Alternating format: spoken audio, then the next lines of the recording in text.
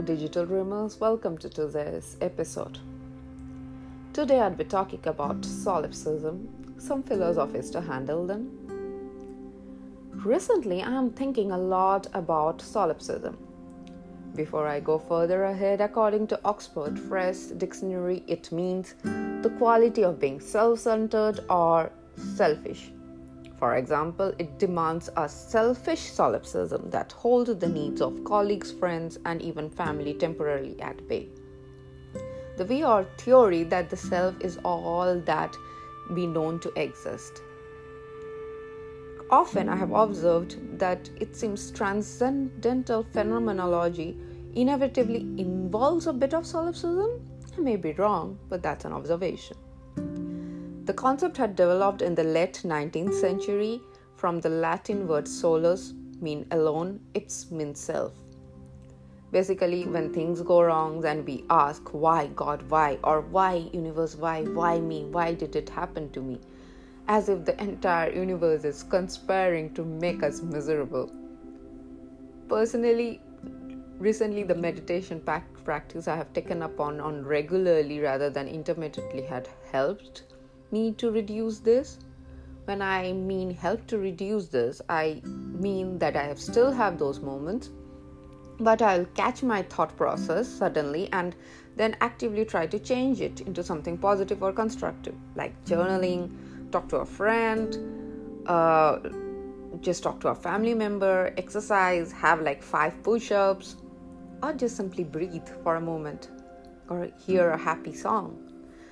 The number had reduced, but in really hard days, I still do stress out about it and go into stress eating. And I think we all have been victim of this certain scenario. But to go to a victim mentality is not healthy, and neither does it help us in any way. In a way, we need to take ownership of the situation. We cannot control what everyone else does around us, but we can control our own behavior or our pattern or our attitude. To handle solipsism, I have 2 philosophies in mind. I have been always very curious about Stoicism and hedonism. They are both quite opposite from each other. I can say polar opposite pretty much. But I am still trying to understand and comprehend them to the best of my abilities. No way I claim myself to be an expert, but it's really interesting, and I try to implement few principles of them in my life. Let's elaborate on Stoicism. Stoicism basically is a philosophy. It had started in the ancient Greek and Roman era. The endurance of pain or hardship without the display of feelings and without complaint.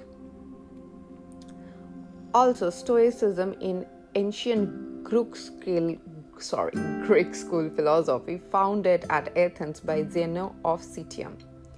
The school of thought said that is the virtue, the highest good is based on the knowledge.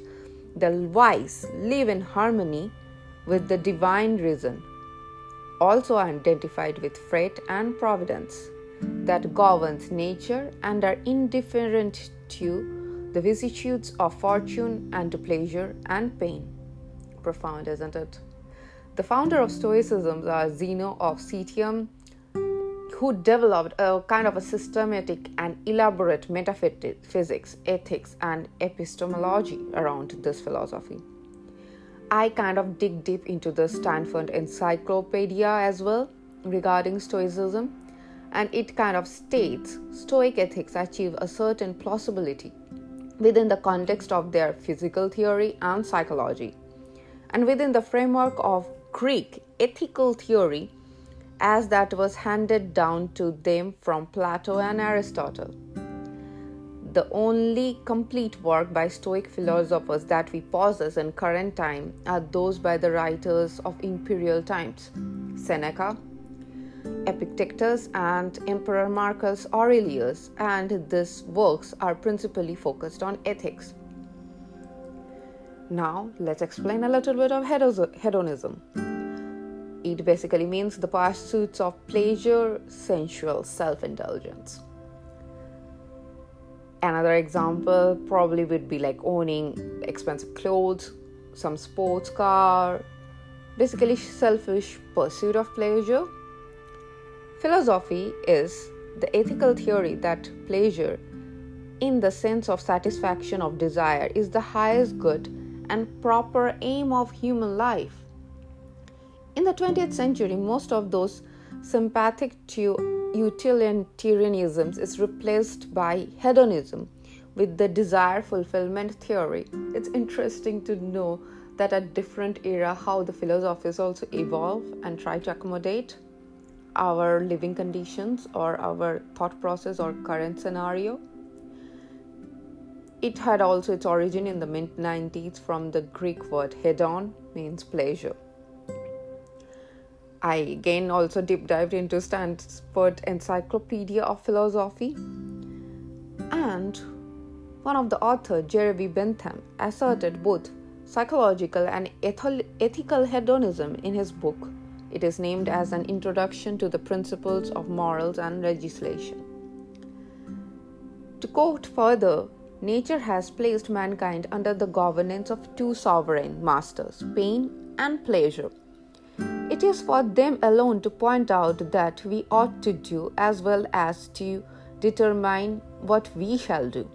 Not all the people talked or debated about hedonism was Plato, Aristotle, Epicurus, Butler, Hume, Mill, Brentano, Sigwick, Moore, Rosbrot, Ryle, to name a few. The list goes on and on. Now, my take is, in hard times, we do need the resilience to go through them. At the same time, I don't want to miss out on all pleasures and joy life has to offer, thinking of the worst case scenario, what Stoicism often talks about. I want to truly be alive if I am feeling joyful for a certain incident. Feel the pleasure of it, or rather than thinking of the worst case scenario that could happen to me. I mean, most of us are not a Roman emperor trying to save a nation and spending our time fighting wars. Although I acknowledge we all do have our own battles to fight, and Stoic mindset do help in those scenarios. It had helped me for sure. Like, there have been hard times. The thinking about the worst case scenario and bringing a resilience and a perseverance to the character had helped me go through some of the toughest time of my life. Or I can say I'm drawn to it as certain aspects of it resonates with me as a person deeply. The time of philosophies had origin were different. At the same time, the quality and certain aspect for them are everlasting. Hence, we are debating or discussing them for decades, and they are evolving. They have survived the test of time, so there has to be some metal in them. And at the risk of sounding unintelligent, I'd like to don a hat of a hedonist for a little time and give you an example of eating freshly baked warm chocolate brownie cake. And just imagine that warm chocolate brownie cake had been poured with the homemade cream on top of it. It's decadence, and one need to have a hedonistic mind to savor the deliciousness. I know I'm giving examples of cake while talking about hedonism and stoicism, but just think about it. Do you want to enjoy that cake? Or just to think about the worst thing which can happen when you get out of that cafe and you can get into a car and you can head into a traffic jam, and you will not let the traffic jam affect your mind? We can just combine the both and have the best of both. Why not? I probably will change my view in next few years. Probably not. Probably I'll retain it as same.